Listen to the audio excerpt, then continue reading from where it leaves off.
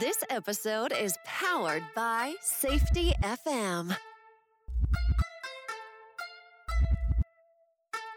Welcome to the Safety Consultant Podcast. I'm your host, Sheldon Primus.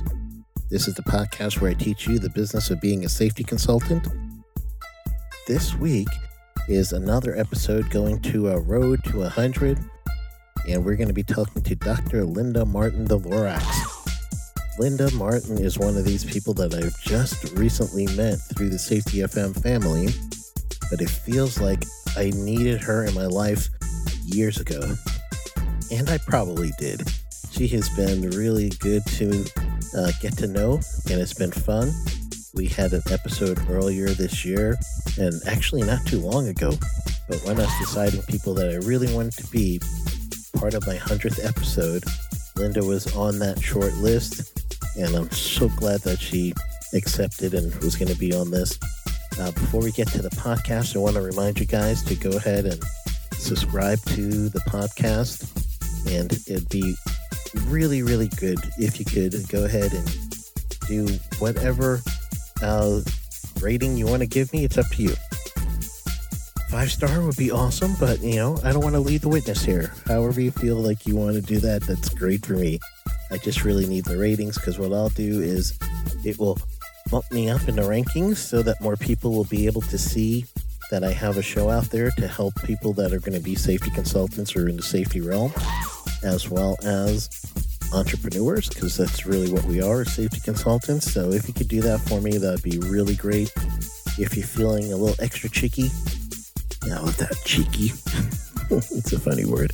Anyway, if you're feeling a little bit extra that you want to do some more, go ahead and drop me a comment too. That'd be awesome to hear what you think about the show.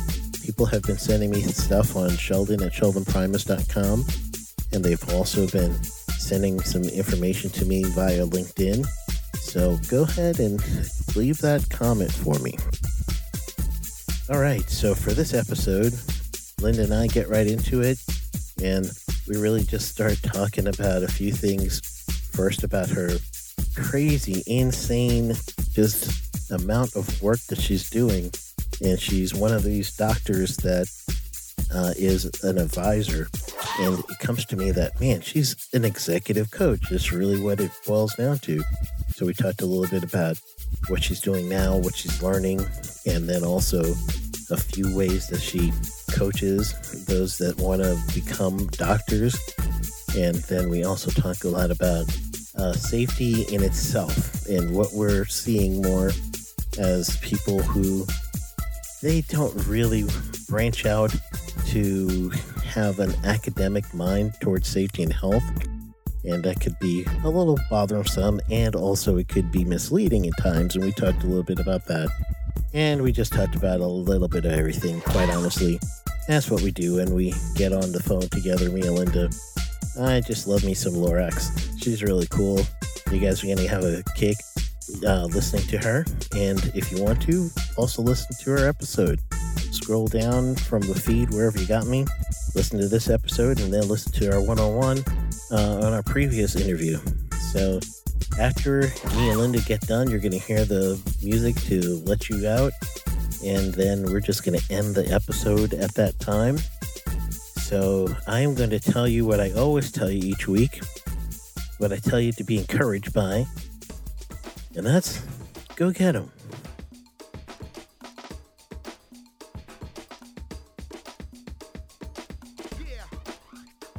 What have you been up to lately? I see you everywhere. What have you been up to that you can share with the audience as far as from the last time that we had our episode? And I believe that was in October, if I'm recalling right. I'll have to check real quick.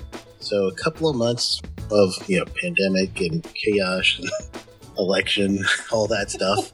But what about I actually don't remember what we talked about, but let's see, what have I been up to? I have 24 dissertation students. I don't know if you saw me post that on LinkedIn, but I've been working a lot with dissertation students doing research, which I find to be fascinating. because my students are all over the world, and they're doing all kinds of different stuff.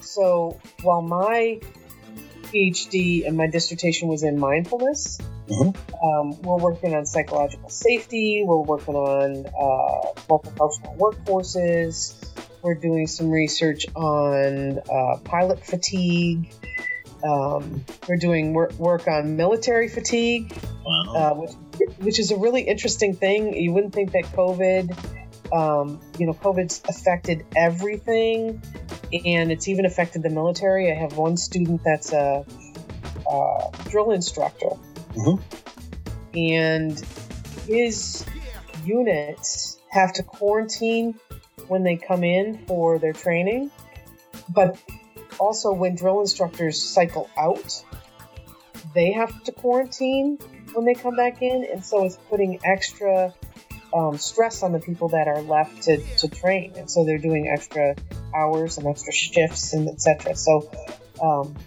COVID's upset everything. Yeah, absolutely. And so I've got a couple students working in that COVID realm, and so I've basically been working on that. I've been working on the podcast, as you have seen through LinkedIn and other sources, trying to get my voice out there and trying to change the paradigm. Right? How, if you're going to say your time for dissertations, and because you now have to, and my brother's done this. He's a doctor in sociology, I believe, and so he went through it years and years and years, where he had someone who, he had to report to someone in your position when he was doing his dissertation, and the research he had to do. And I'm thinking you have to probably match that intensity, but for 27 students? 24 right now, but it'll be more in the spring, I think, depending on how many I'm assigned. But, I consider what I do with PhD students more coaching than anything. And traditionally, you choose a chair, right, after you do your comprehensive exams and your courses. Whereas when you come into Capital Tech, it's a European model, so you're just researching basically until you're done, right? And so they're assigned to me, and I walk these people through the process of, do you have an idea for a topic? If you do, how do you narrow it? How do you do the research that helps you know what's been done before and what is incrementally better than what's out there in the body of research already? And then, I meet weekly with some people. I meet bi-weekly with other people, and we talk through where they're at and what my thoughts are about how to move forward. And, I would say at Capital Tech, the research process is, for a really ambitious student is 3 years, right? For other students, it's longer, and it just depends on the student, right? I have a student that never wants to talk to me. They just want to research, and they do a great job with it. And we meet once a month. But I have other students that need a lot of coaching, and that's fine too. That's just who they are, right? So you're an executive coach. Kind of, yeah. It's kind of weird that way. Although I'm learning in the process about other areas of safety that maybe aren't my expertise areas, I would say. But I read a lot of literature and research in those areas in order to augment what I'm doing. And I think coaches do that too, right? I mean, they look at where you're at and what you're doing and what you're into, and then try to advise you what the next steps are.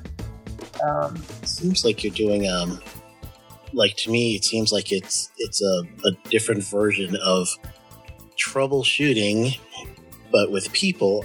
So in this case, instead of situations or machinery or something else, so the person is telling you a mystery to them. You have to understand the missing piece, whatever it is.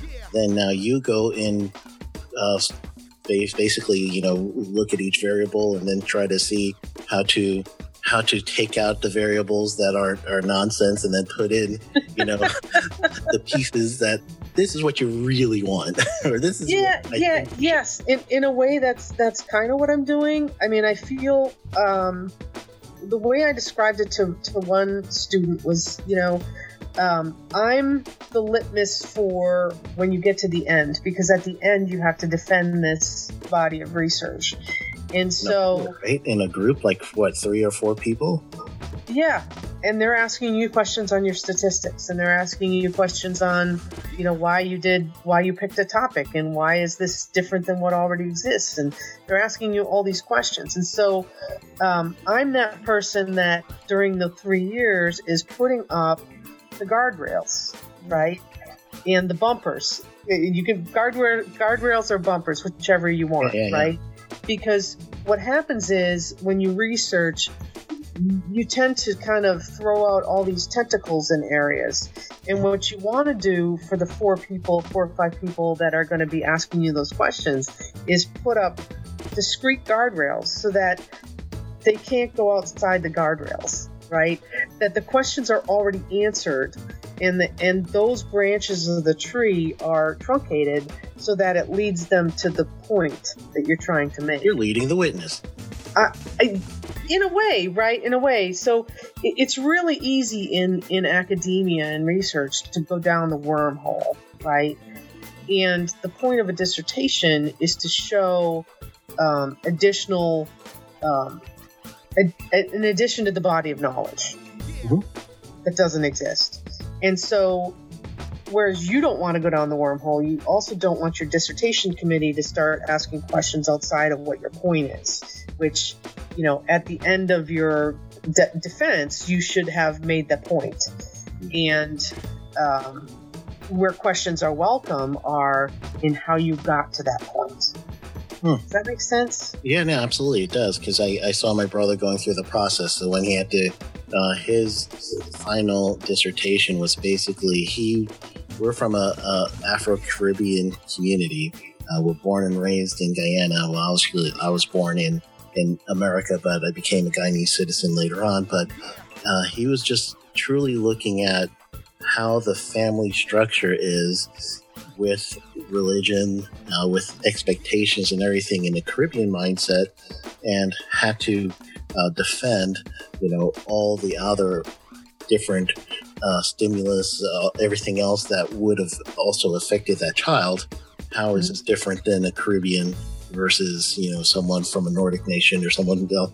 So he had to really try to, figure out, okay, well, from the Caribbean mindset, you're coming, and he had to go all the way back to like slavery, and he had to, he really had to start thinking of what created this, and then he had to define a culture, and then from there, he really had to, go into how now the descendants of these people, how we feel some of the distant oppression, but then also a few other things that's a driving factor. So that's why in some cases you see someone in the Caribbean doing like 6 or 7 jobs, and they're still feeling like they're lazy. Right. I must be from the Caribbean then. Yeah, no kidding. Because I feel like I'm lazy all the time. Yeah. I mean, you kind of brought up, I have a student in Dominica, and she's looking at safety management systems from their government regulatory framework. And it's really interesting, what you just described about your brother is that she has to describe everything that's leading up to what their structure is on Dominica, on an island, and how safety management systems or a regulatory structure for a safety management system can be put in place that that fits their culture and that also fits the type of businesses on the island. So, I mean, again, that's something that I never would have thought I would be helping to research. Yeah. And there it is, right? So great for you, because that makes you so, it like keeps depositing into your knowledge base. And then also from that, I can imagine with your personality, true, you're saying it lights you up and getting that knowledge base, but then you might also be inspired to do something else. So that leads me to think, are you creating a book or a course or anything else because of all these deposits that you're getting from all your students? Well, I'm not. Maybe I'll create a book on how to coach a dissertation student, and I've thought about doing some live streams on how to kind of coach people through dissertations or coach yourself through a dissertation, because there are a lot of traditional PhD programs where the students don't get a lot of help on how to research or how to narrow or how to, and so I thought, I give a lot of knowledge away for free just because I think we shouldn't hoard our knowledge. We should actually share it. Mm-hmm. What a concept, right? Oh, yeah. And so if you've seen some of my live streams lately on LinkedIn, I've been talking about where you get stuff for free, right? Yeah. And that may not be good for the safety consultants. And a good helping of Sneeds and a few other things that you've been talking about lately. I watch you. Right. And but writing a book, I've got 4 books in the works with Wiley Publishing right now. Mm-hmm. And so I've got to get those done by next year. So there won't be any book on dissertations or anything like that until after the Wiley books are done.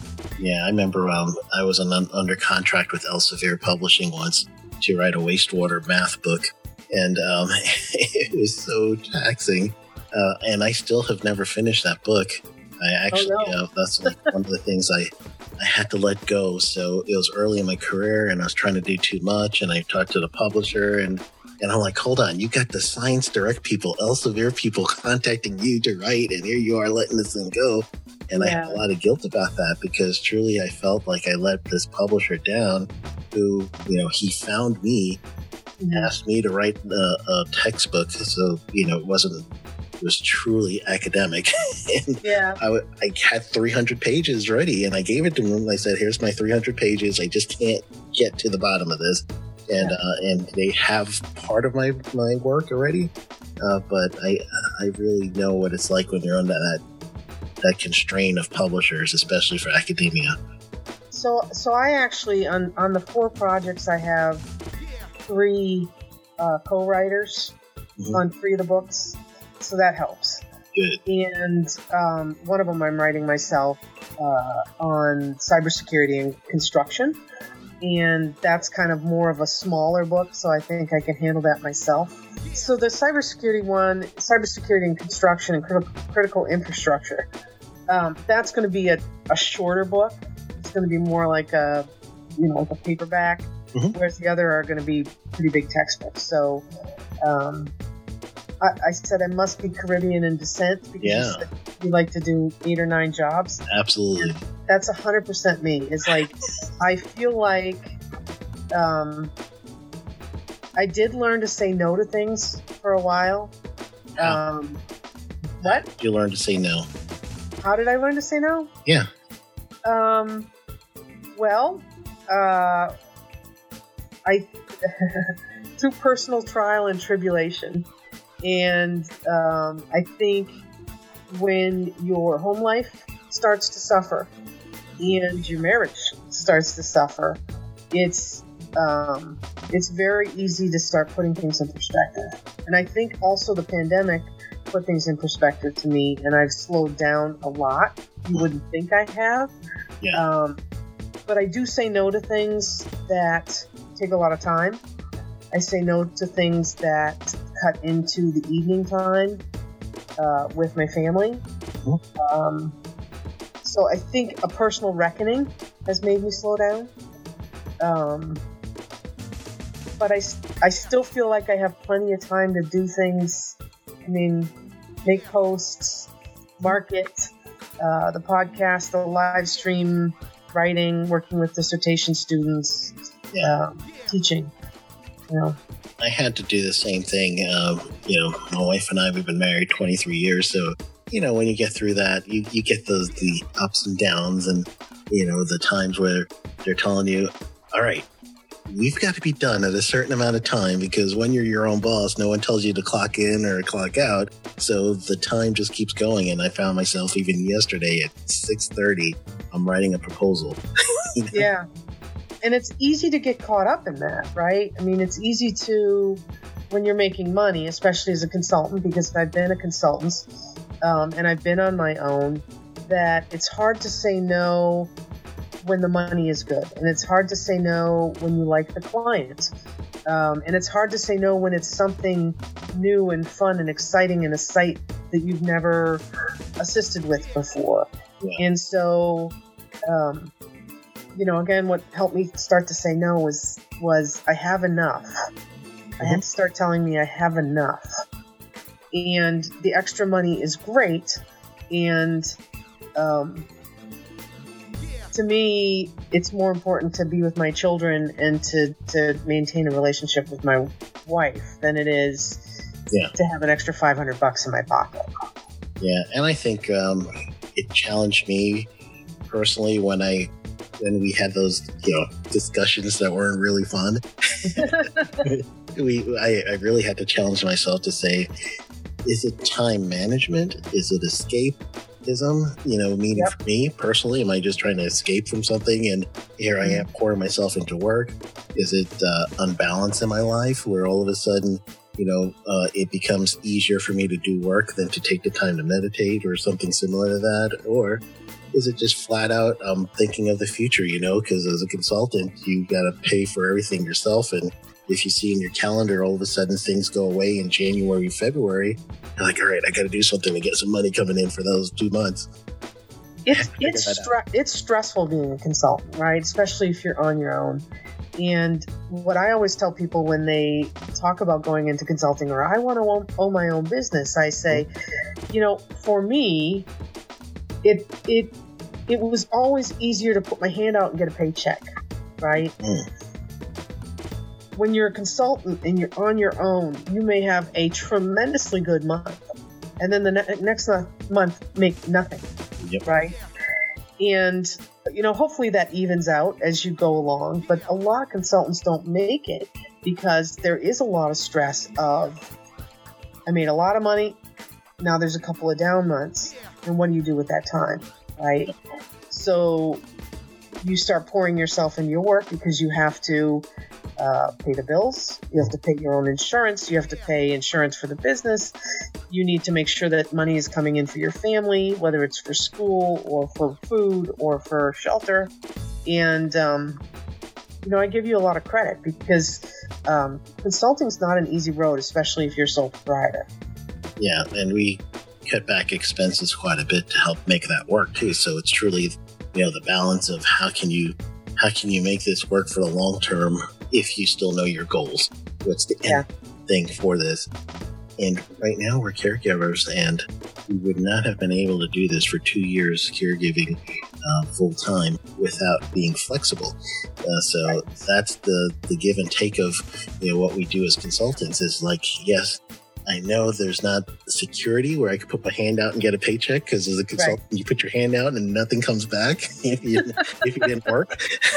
So, but the trade-off is when you actually need the time and the flexibility, mobility to do things, you can. And that's, I value that a little bit more. So, yeah. And so I've achieved that with my teaching, right? So I teach online and I coach Zoom call like we're doing now. And I do some consulting, but it's not my primary thing that I do. I have a couple of clients that just keep coming back and I can't say no.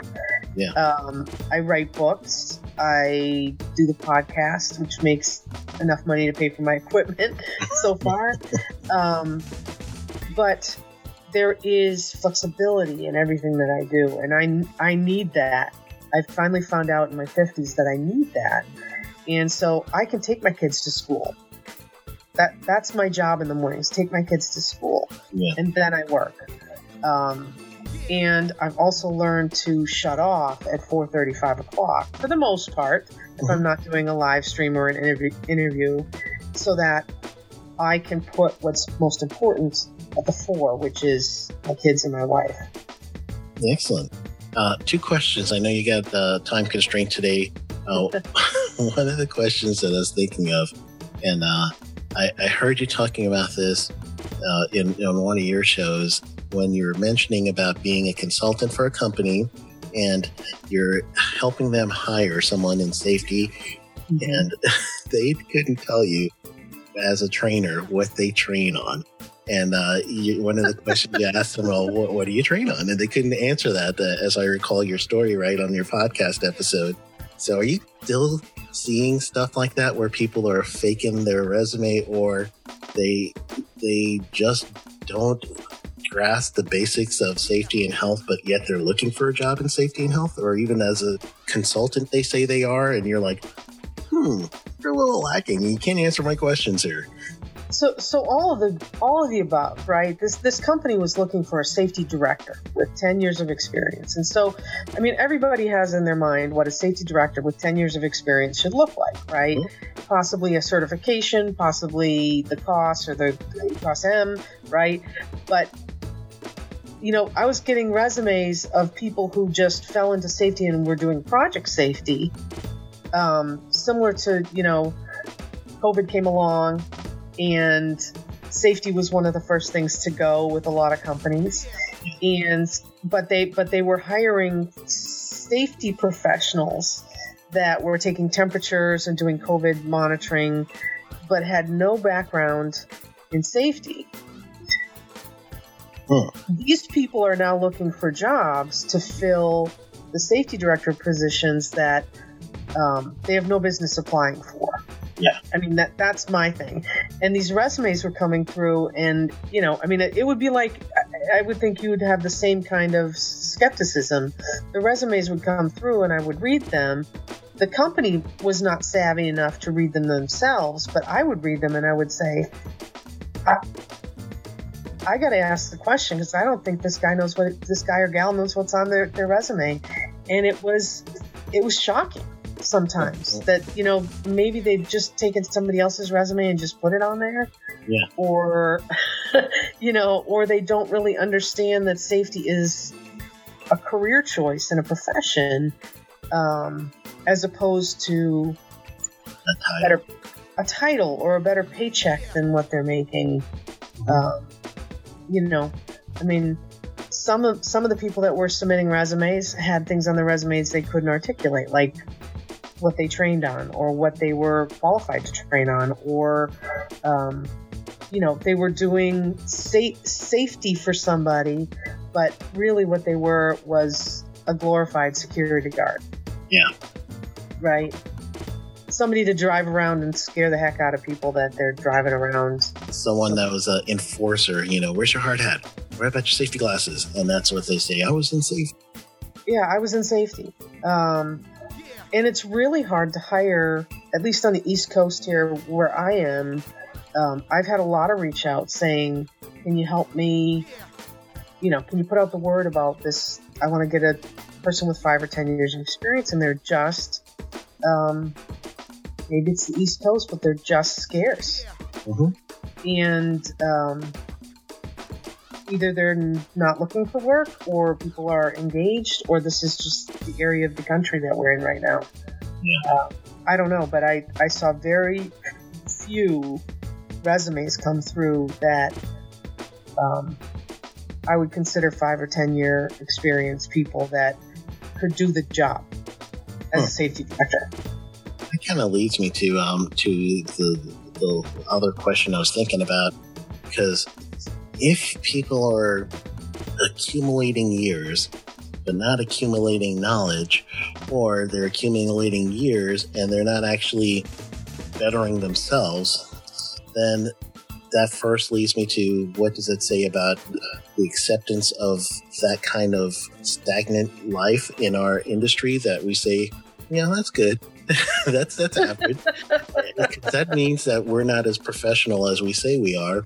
And then the second thing that leads me is, it's also, I've seen this a lot in people that are saying statements and then also adjusting even into beliefs that don't have the proper peer review, or even not even if it's peer reviewed, but, you know, that would be great if they even go that far, but it seems like border conspiracy theory stuff that is being thrown into the safety realm.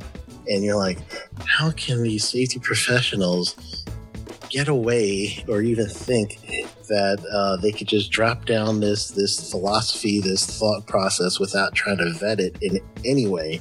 It just drives me nuts. And I'm thinking someone like you, it must drive you more nuts than me, because it drives me crazy. Okay, so just because you say something, I just talked about this last night with Michael Bowman and Nate Brayman, and it drives me crazy when we trot around and I was probably one of those people at some point, and we say blah blah blah culture, or blah blah blah pop, or blah blah blah blah multicultural, all these buzzwords, right?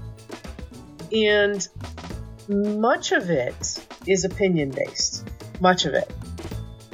And if we say it enough, it becomes reality to us, right? And then if we say it even more, it becomes reality to people around us. But there's really no hard research around some of the things that you're reading in safety magazines, like professional safety, right? It's a summary or a meta-analysis of what's already out there, which doesn't constitute research. It constitutes accumulation of thought. It constitutes accumulation of opinion, but not accumulation of knowledge and furthering of knowledge. Does that answer your question? Yeah. Yes, it drives me crazy. Okay, that's what I thought. And we in the industry, we eat this shit up. People pull down all kinds of bullshit, and we just eat it up, and we think, oh yeah, that's it. Let's go for this. This is the next best thing in safety. And I even see it with basic OSHA regulations. People argue with me with basic OSHA regulations, and I'm an OSHA reg specialist. I know the regs. I've memorized some of these things. And when they tell me this, I'm like, okay, show me. And when they don't, like, for instance, ladders, everyone hears 3 points of contact to go ascend or descend a ladder. Nowhere in the regulations does it ever say 3 points of contact. It's not in there. But people It's a guideline. Yeah. It's a guideline, but you're not going to be cited for it. No. And truly, it's things like that, but that's on the basic side. But now I'm thinking people with philosophy, you say hop to somebody and they're truly thinking, the word of human organization and how they perform. I'm like, yeah, basic, but you got to go through all the different things that build up to it. And then even with the behavioral-based safety side, and people are going around hammering people for doing at-risk behaviors instead of actually looking for safe behaviors and coaching them through that. The mindset that I've seen is they get a little drop of theory, and they, meaning the safety professionals out there, and all of a sudden it just gets run with as being, and then augmented to whatever suits them in their own situation, that it becomes so diluted, not peer-reviewed. No one's doing, focus groups or anything similar to that. Perception studies or gap analysis. Actual research. Nothing. And it's driving me crazy. And I keep thinking of you every time I see something like that. I'm like, Linda's a professional at this. She's probably going nuts. Yeah. Even before I got into the dissertation stuff and the PhD and the research, I always have taken things with a grain of salt, right? And maybe that's how I was raised, was, okay, what is truth? Okay. There's truth to me, and there's truth to you, and there's truth to somebody else. And the loudest person speaking their truth a lot of times becomes the quote-unquote expert. And I think that's a really dangerous thing when it comes to safety. And I'll give you an example. So the pandemic, right?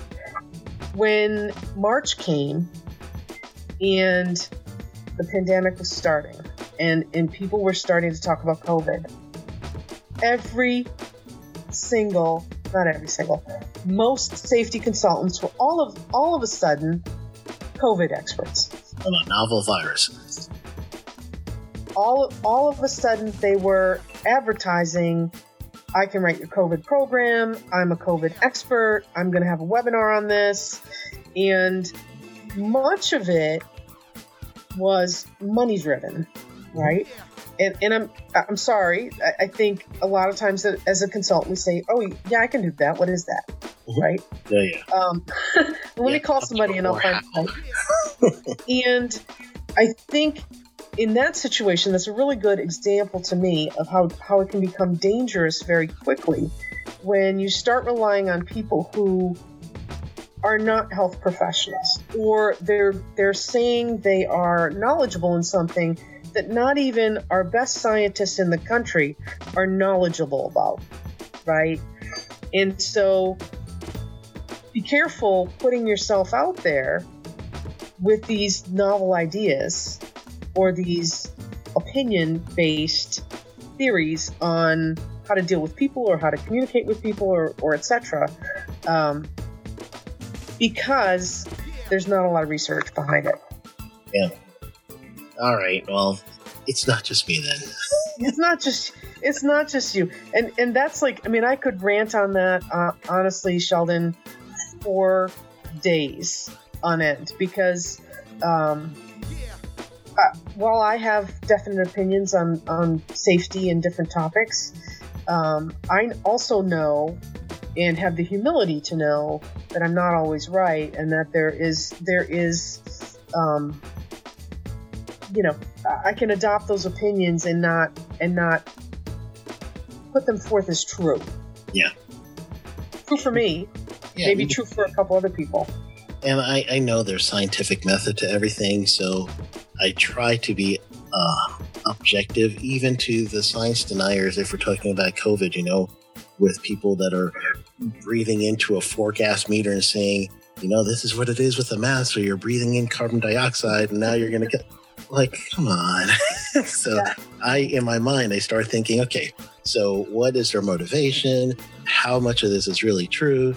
And then I try to decide, maybe I need to be challenged. Maybe it's me that's truly accepting epidemiologist and not challenging them either. So I get in that mindset as well. So I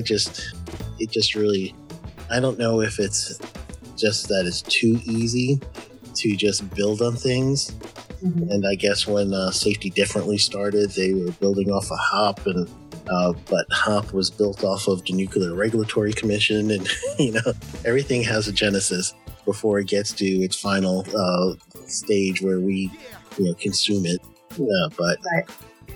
I don't know. I think we consume a lot of theories and not a lot of research. Ooh, nice. Yeah. And then where do we go to get this research now? Is the other thought is, where are your think tanks for safety and health? They do it in marketing all the time, but there isn't really any think tanks for safety and health anymore. Well, I think if you're talking about products, right, the think tanks are within the companies that are putting out some of the best products in safety, right? Yes. So that's not an issue. What's at issue is people doing research in the theory. And so where are the think tanks? I mean, we lost one of the think tanks in the Liberty Mutual Safety Center that was out here. That was last year, wasn't it? Yeah, in Hopkinton, right? And there aren't a lot of programs for safety and health. And you have to understand that universities don't push people towards certain types of research. They facilitate what people are interested in. Okay. And so if, let's say, HOP, right, is there is research on HOP, but let's just say something theory based, right? If it's out there and it's been marketed well enough, then why would you do research in it? Because you've been trained to believe that it's true, right? So if it's true, that's not a viable area to look at. Yeah, that challenges the scientific method, just the basis of it, the actual hypothesis. It challenges that. Yeah, so where do you go? I mean, we need to get more people interested in research and more people questioning commonly perceived opinions or perceptions. And, you know, the way to do it is on shows like yours and mine. You know, talk about the regulations and where do you see that, and why are people thinking, you know, in your example, why do they think 3 points of contact is in the regulations? Well, it's not in the regulations, but it may be in one of the cited guidance documents. It is. Right? Mm-hmm. And so how many people know that? And are all the schools leading people to understand, or all the programs even, or certificate programs, are they leading people to understand the difference between regulation and guidance document and incorporation by reference? Yeah, true. Which is what you're talking about. Absolutely. When you say 3 points of contact, right? Absolutely. And can OSHA cite on that? I mean, I think... No, but they used to, but what they'll do is they'll cite on their wording, which is one hand. You must have one hand, right. But it's going to end up being in the summary, but they're citing off of their standard. Right. Yeah. So hey, I don't know if I answered your question, but did. Since this is going in my 100th. Leading up to my 100th episode, what kind of advice do you have for me for beyond 100? Beyond 100.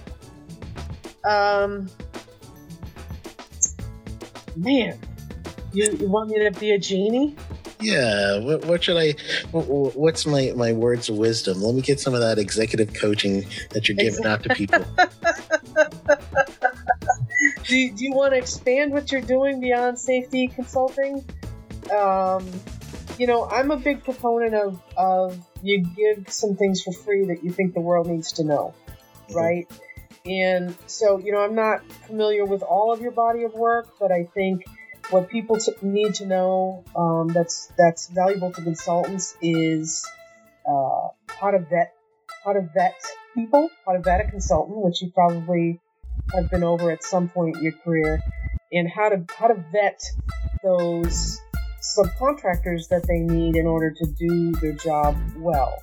And so, you know, I'm going to give you an example again. Mm-hmm. In my PhD program, I took a course in environmental impact statements.